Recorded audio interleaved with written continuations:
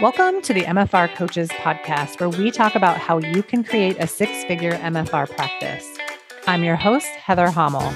Not only have I been practicing MFR for 11 years, I'm also a life and business coach, especially for MFR therapists. My goal is for you to understand how to get fully booked, how to talk to your clients, and how to make sure they understand what's possible for them with MFR treatment. I'm here to help you stop under-earning, overworking, and burning out. I'll lend support so you can create the MFR practice you've always wanted. Learn how you can do it too, even if you live in a tiny town, and even if you're just starting out, and even if you've ran your practice for years. Let's go. Are you ready to take your business to the next level and create a six-figure MFR business? If so, then please mark your calendars for March 23rd, 24th, and 25th. These are the dates when you can enroll in the next MFR Coaches group coaching program, which is going to start in April. So mark your calendars and be ready. Only 3 days to enroll, and you don't want to miss out. See you in the group. Hi, everybody, and welcome back to another episode of the MFR Coaches podcast. I am your host, Heather Hommel, the MFR coach. And today I have one of my previous group members, Zachery Scott, here to talk about his experience. Zach is the owner of Integrative Myofascial Release located in Bloomington, Minnesota. Welcome to the podcast, Zach. Thanks for being here. Well, thanks. Appreciate you having me. Yeah. So let's get into the juice. People want to know, why did you come for coaching and what spoke to you about joining the group? Before I interviewed with you, I just realized that things were not progressing as I'd hoped after 25 years in practice. And I had read a post in MFR Insight that listed you as a coach. I'm like, oh, specifically for MFR. And I knew you because we had met at some seminars. Yeah.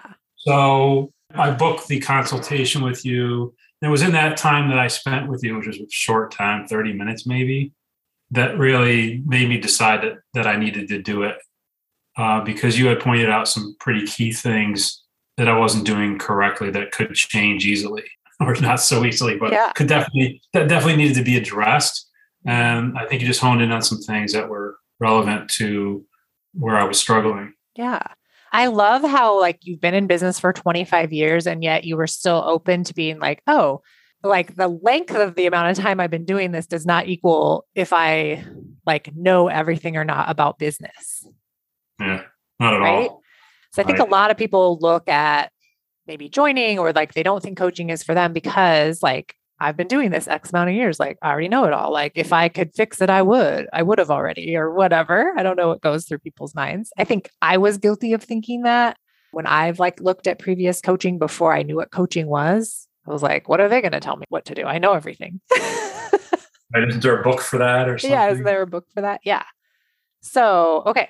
So you made the decision to come into the group. Where were you at business-wise? What were you struggling with when you first started?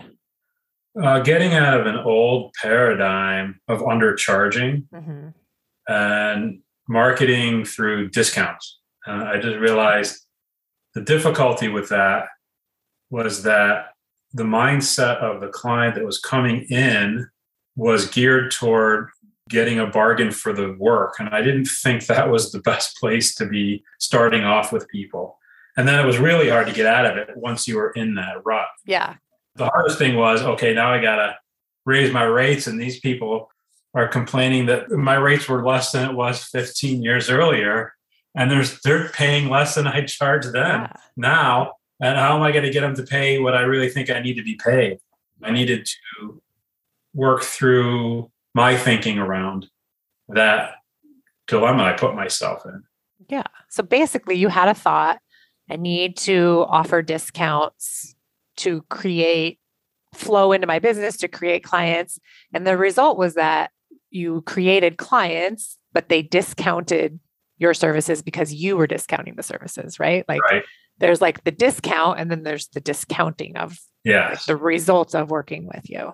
Well, they valued the work to the extent in which they felt it helped them, but on a sort of the basis of a need rather than a basis of this is really going to get me past the struggles I've had in my past. Mm-hmm. They would only invest on a maintenance schedule, which would be sporadic, which really to me wasn't the therapy I was wanting to do with them. Yeah. You just didn't know that you have a lot of control over how your patients come to treatment and what you require of them to be a patient of yours. Like you just didn't know that.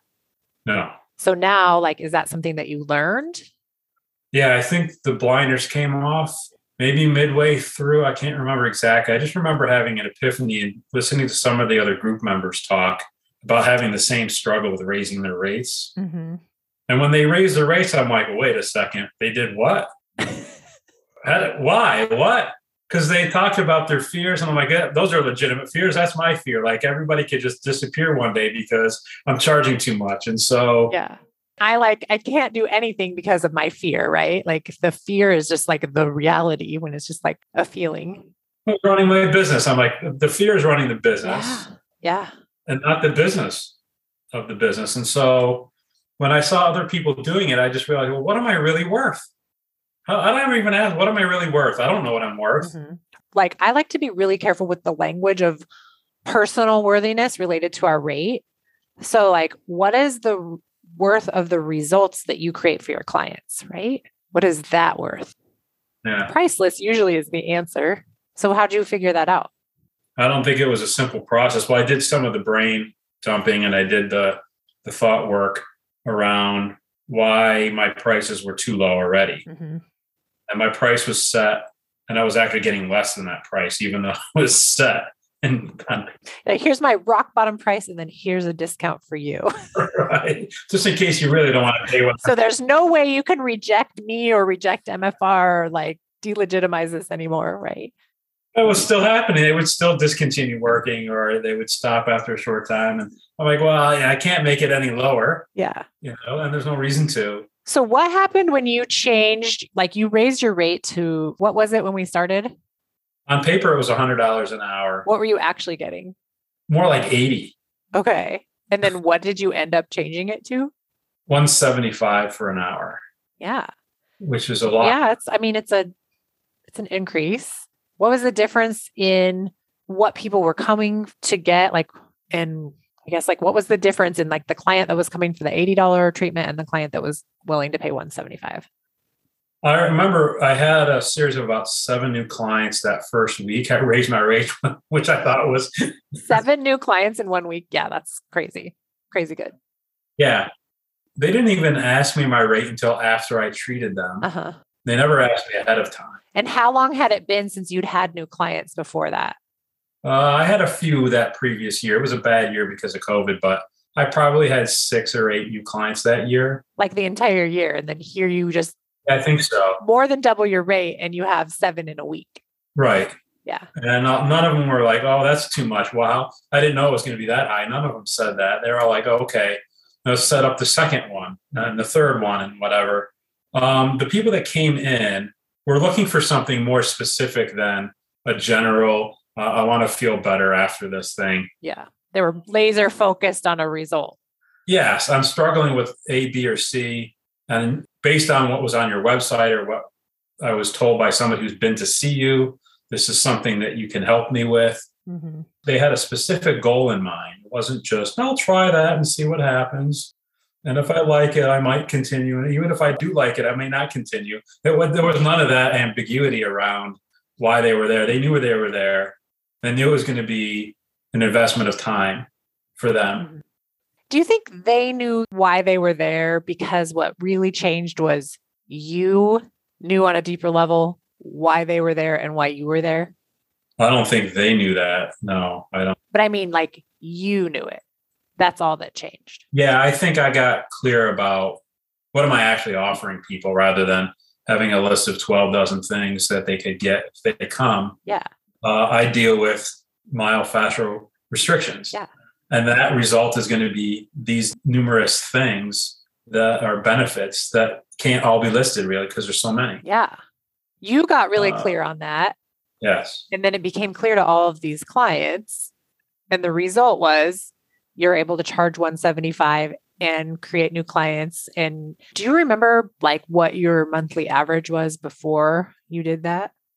Per month? Mm-hmm. Like how much my grant? I have the numbers here. If I look at it, like I said, it wasn't a great year up until the end of the year, but best month versus worst month, I'd say between 3,000 and 4,000 a month. Okay. Is an average. And then what ended up happening in December? $10,903 was my December. Yeah. That's crazy, right? And that was a joke. You said, well, if you're going to take a limit off of what you can make in December, I was thinking I'd be lucky if I get 5,000 this month. Yeah. And I said, set an impossible goal. I challenged the entire group. I was like, what's your impossible goal? And you told me like what you thought you would make, right? Which was like 4,000 or 5,000. I was like, but what's your impossible goal, Zach? Yeah. Like what happens if you have a goal? And I defiantly said, okay, 10,000, screw you. I'm going to. Yeah. You're like, you're going to be horrified when I don't make it, Heather, right? Like, that's right. I'm going to show you how I can't make 10,000, Yeah. And then you made it without even knowing you had. No, I didn't even know I was that close until it literally went over the top. I think the last day or so of the month. Yeah. When somebody bought a package. And I'm like, wait a second. Yeah. It's like so outrageous that you can get that result so quickly. And the only thing that changed was really like your thought and perception about yourself and your ability to help people.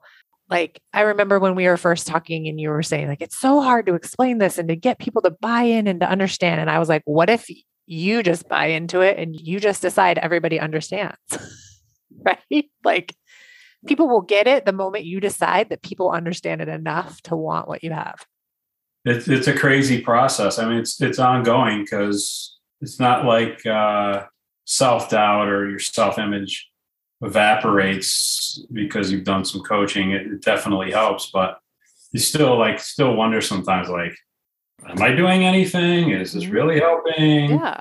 Really going to, charge that much? But you keep going because not only have you built momentum and you've seen that it can work, but you have to challenge yourself against the gravity of the past. And that's difficult. And I think it's ongoing. At least it is for me right now. Yeah. I think that's totally normal. I think what else happens is like, we want to make money. We want to help people. We figure out how to do it.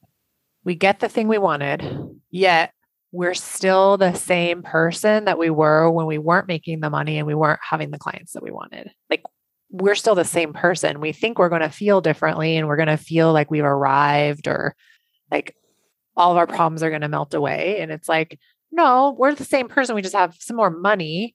And we also haven't worked yet on like our capacity to have that money and like all of the stuff that goes with that, like where it feels uncomfortable or like maybe we feel worse. I don't know if any of this is happening for you. Yeah, no, I don't feel worse. Okay, good. I'm just aware of the fact that there's no end in success in terms of how it accumulates and how you take it on and how you change your responsiveness to things. Yeah. Like you don't have to chase success. Like you get to just decide that was a success or that was like, I get to feel proud or yeah. How did you feel like at the end of December when you met that crazy goal that you set? How much time did you spend like feeling proud of yourself or feeling accomplished or what was the feeling that you had? I think it was a mix of things. Initially, I was just kind of shocked. Like the group was like, oh my God, you did it. And I'm like, I did? Like I did.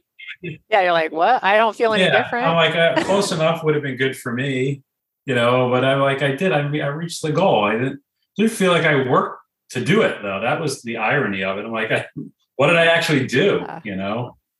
Right.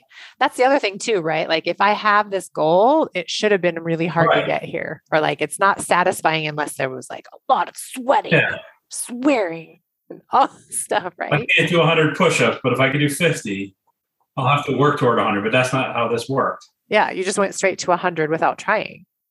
Yes. And I didn't understand how that happened, honestly. Yeah. I mean, I could look back and make sense of it, but. Yeah. Cause it was as simple as like, you decided, look, I want to quit struggling with money. I want to actually have money. I want to change my money story. So in order to do that, I need to really understand what I need to charge and what I want to charge and how much money I want to create. And then I have to start telling people that that's my price. That's what you did. And the result was you had, almost an $11,000 month. Yeah. And I felt guilty telling new people and old people that this is what's happening right now. And the new people had no issue with it. And the old people were like, they were struggling with, well, how can that be the case? How can you go from this to that? Right. Because you were giving it away for free. And if I was getting something for free and then all of a sudden I had to start paying for it, like I'd probably have thoughts too, right?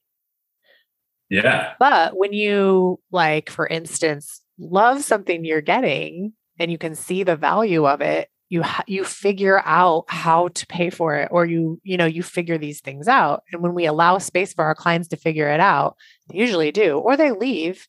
And then we manage our like graspiness and wanting to hold on to people that don't want our services anymore. We have to manage all of those feelings. Have you been encountering that? Yeah, I have to, again, resist the past temptation to cave into the old notion that I'm taking care of my clients by undercharging and making it work for them. Mm-hmm. Because really it doesn't work for them the way that it is. It's a bit of a collusion and a conspiracy against success all the way around. Yes. And the new rate, so if you don't come twice a month and you come once a month and you only come for an hour instead of 3 hours and you're paying me $175 and you're getting laser focused service, which is really just about you, isn't that in service to what you really need to be coming for anyway? And do we need this extra time for a lesser fee? And the answer is no. Right. Yeah. And when you're paying, like when it is so, I guess, inexpensive and readily available, and you can just like take it or leave it, come and go as you please. There's no rhyme or reason to your therapy, like, in the client's mind. Yeah. I think over the lifetime of that client, they pay more money, even if it's a cheaper rate, and have less results because they just set themselves up to fail because they don't know the difference. And like at that point, you were the therapist that like didn't understand you could require that they come in a certain amount of time or really talk to them about and understand their goal. And now you do. And like the outcomes you're going to create are crazy good, crazy fast, but not fast because it has to be fast. It's just like the natural outcome of when people are coming for the amount of therapy that they need. 6 months of results versus like 6 years to get the same result. Right. Which in many cases has been what I've seen. And I would think, well, if you came more often, this would be much better of a process. And it's not, I don't want to go into blaming the client. Because when I look at it, I was being a bad therapist in the sense well, it's not even that you're a bad therapist. You just didn't know that you could risk the relationship and be like, hey, look, the way we have this scheduled is going to take you till infinity and beyond to get what you want. Why wouldn't you want to come in closer together? Yeah. Right? You just didn't know. Now you know. Right. It's a shift of paradigms to set a boundary with a client that's going to benefit them. Mm-hmm. Thinking that, well, if we just keep it haphazard and sporadic, you come whenever you can or want to, we'll just make that work, even though that's not really ideal. Yeah. So you're willing to risk that relationship with the client because they could be like, no, I'm not coming or whatever. People don't usually act like that. And you're willing to risk feeling awkward or wrong or, whatever the feeling is. It is awkward. Yeah, it's totally awkward, right? When we make a recommendation and then there's crickets or they don't agree. Yeah. Or they're just, you can see them running in their head, like the numbers, like how much is this going to cost me? Can I afford that? And you're thinking, I have to go rescue them now. Yeah. Because your job then is to just get quiet and let them figure it out, because the act of them just walking into your office, they're already the hero in their own journey. Like they've already rescued themselves. They don't need us to rescue them ever. Yeah, that's a good point. Like they're so smart. Right. They're empowering themselves, and we don't want to disempower them by colluding against their own best interest. Yeah, we got to stay out of their way. Yeah. And knowing what that best interest is from a therapeutic standpoint, mm-hmm. I think sets you apart in the work that you're doing as well. Yeah. And I think that willingness to it's like rebounding, like we push and we get out of the way. We push and we get out of the way. It's like seeing that, helping them to see that bigger picture and to be able to make a really good informed decision based on our recommendations, because you are the expert in the room with your client, no matter what like level of MFR you have, like to that client, you are the expert. And, pushing and then get out of the way. Like I recommend 6 treatments in a row and then get out of the way and let them make the decision, not attached to their outcome. I like that metaphor. Thanks. Sometimes I'm good at it. Well, it works. I mean, therapeutically it works. Yeah. I use rebounding a lot. Yeah. And a lot of people really like it. They ask for it. Mm-hmm.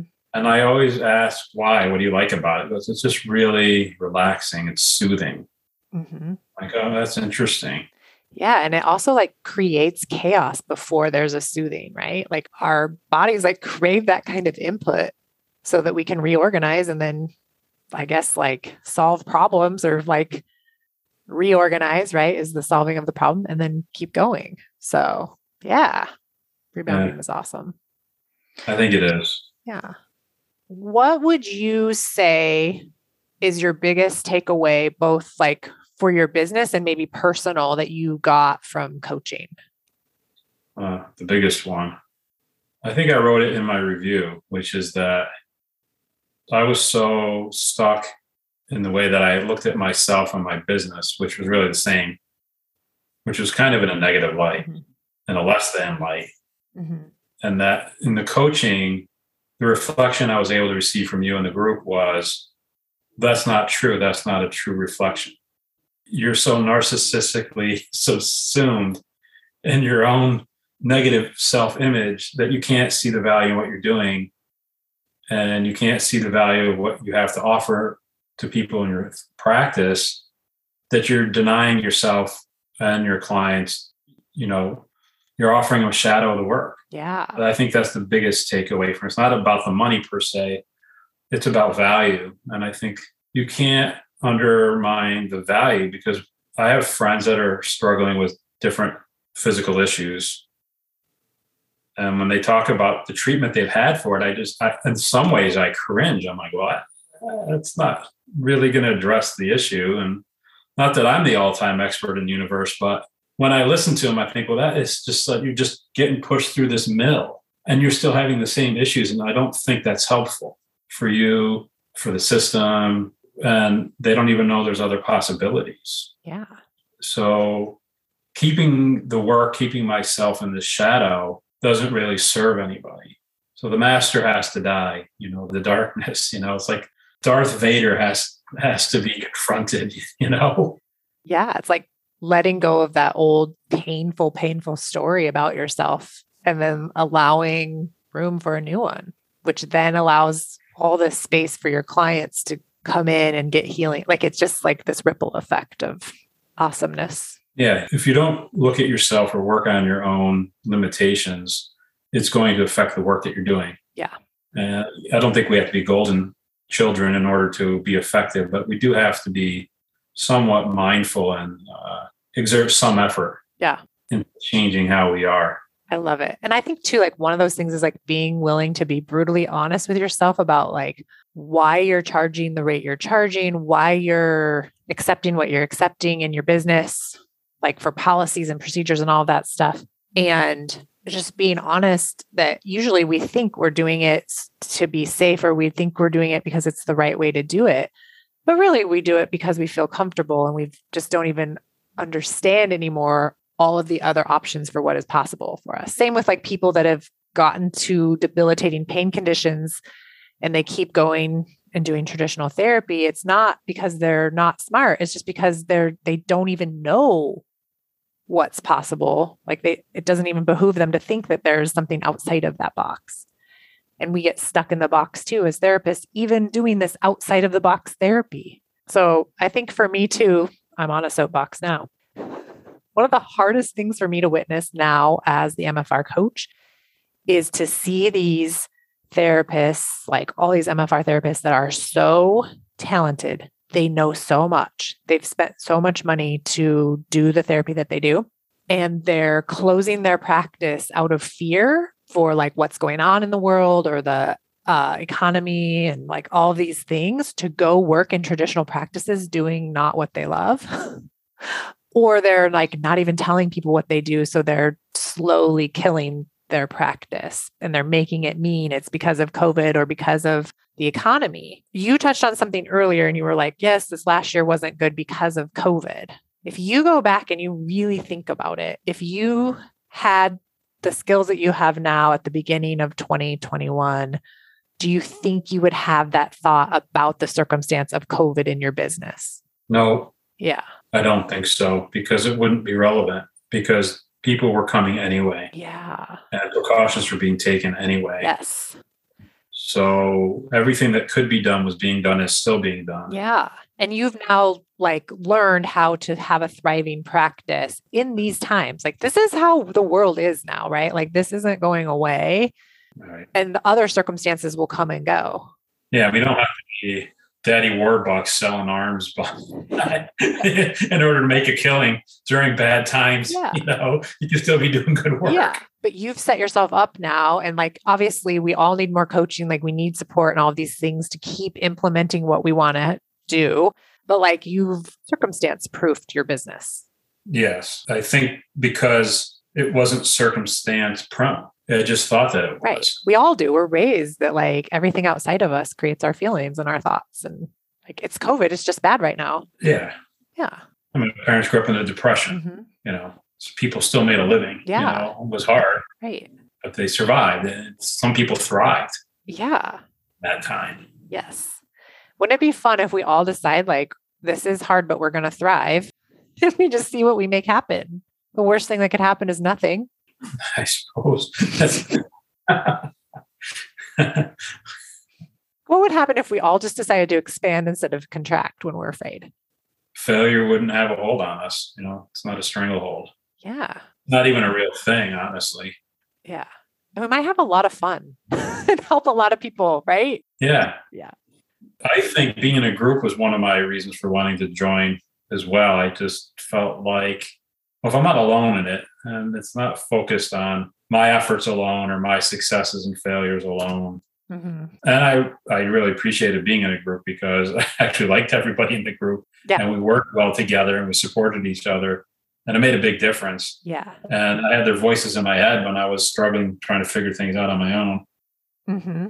It was meaningful to me to be part of a group. Yeah. It was my first time doing a group. So it felt like a miracle to me, like how well everybody got along and how well everybody worked together and how supportive everybody was, even though like there's some people that had been coaching with me for almost a year. There's some people that had never met me or coached with me before, didn't know anything about the thought model. Everybody's willingness to just like try to figure it out as best as they could and like come for coaching and get what they needed, get what they came for out of it when they didn't even know exactly what they were coming for. Single practitioners alone together, SPAT. Yep. Come to our SPAT group. Yes. That's so funny. Yeah. So would you recommend to people that they come for coaching, or what do you think? I think if they have self-doubt and their practice is struggling or it's on its last legs in their mind, mm-hmm. or they're not sure how to even begin to start doing it, then they should definitely look into doing it. And I think this is the best way to get out of that insular thinking about what the possibilities are. Yeah. I definitely recommend it. What about for people that aren't struggling at all? Do you think they could still benefit?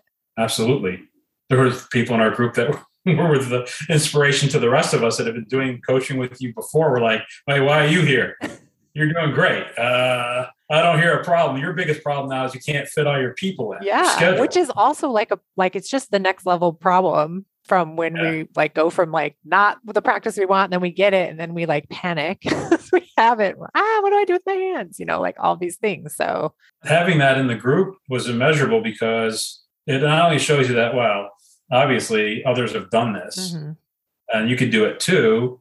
But they're offering their experience and insight into where you are now. I went through that as well, but it's okay. Yeah. You don't have to be where I am. You're going to do your own thing. And look how great it is. And we're here cheering you on. We're happy for you. And there's other challenges that you have to meet that can be addressed in the group as well. Yeah. Like, what the hell do I do when I can't book out any further and I can't offer discounts anymore because it's filling my schedule up too much? And I'm thinking, what a great problem. Mm-hmm. I would love to have that problem. Mm-hmm.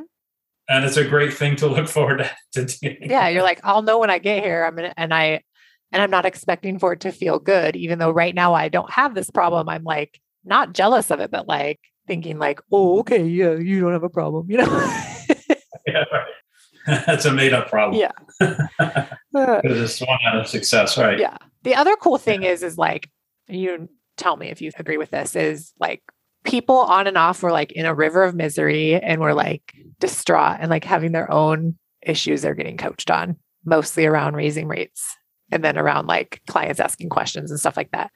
But there's never time or space in that coaching environment where we all get together and just have a bitch session, right? Like, I feel like that's the difference between this kind of coaching group and like just a group of our peers. It's not where we all get together and commiserate and like think about how bad the circumstance are and we can't change it. It's like, no, I'm having thoughts about what's going on and I want to have awareness around what I'm thinking so that I can stand in my power to change the result to the result that I want to have. Yeah, I think you summed up the main reason for coaching at any level is accountability. Mm-hmm. It's not about getting a temporary relief or high from, being in miserable company. Yeah. It's about rising above that miserableness with others that are supportive of change, not staying stuck. Yeah. They're two different ways of trying to attack something. And I don't see the commiserating model working. Yeah, amazing. I agree. And I think it, like, while it may provide some sort of relief or this hit of dopamine to have someone agree, like, yeah, that is a problem. Yeah. Yeah. But it solves no problem. And if you're willing to feel whatever feeling you're avoiding by bitching, right? And being justified in however you're thinking, if you can get to the bottom of that and hold the space for it for yourself, and like we're holding the space for the other people, we all learn from it. And then we all can apply it to us when we go through that or that comes up for us, whatever, versus like just agreeing and justifying and then walking away justified that you blew up at a client or that you charged when they didn't show up or, whatever the things are. Too easy. Too easy. Yeah. Yeah. Too easy. Yeah. Yep. Well, I really appreciate you taking the time to come back and talk to me about this and share your thoughts, share your wins with us. Of course. I know it'll be helpful for other people. Is there anything else you want to say before we sign off? Be curious. If you don't know what coaching can do for your practice, I think you should just have a consultation with Heather and find out what she has to say in that time, because that's what turned it around for me, because you don't know. Yeah. Well, thank you for that. You're welcome. Thanks for your review on Google. It was also very beautiful. My pleasure. Awesome. Truth is truth. All right, everybody. This has been my conversation with Zachery Scott. He, again, is the owner of Integrative Myofascial Release in Bloomington, Minnesota. And you can find him at integrativemfr.com. So if you would like to book an appointment with him, I highly suggest you do, or send clients his way if you know people that live in that area. And I'll have a link to get a hold of Zach in the show notes. Thanks again for joining us. This has been another episode of the MFR Coach. I'll see you next week. Bye. Thanks for joining me this week on the MFR Coaches podcast. Check out my book, The MFR Coach's Guide to Having Your Own Myofascial Release Business. Autographed copies are available at my website, www.themfrcoach.com. Kindle version and print also available on Amazon. Follow me on Facebook and Instagram at The MFR Coach for more info on today's topic. As always, subscribe to the show to catch every new episode and leave us a review so we can continue to bring you fresh content. See you next week.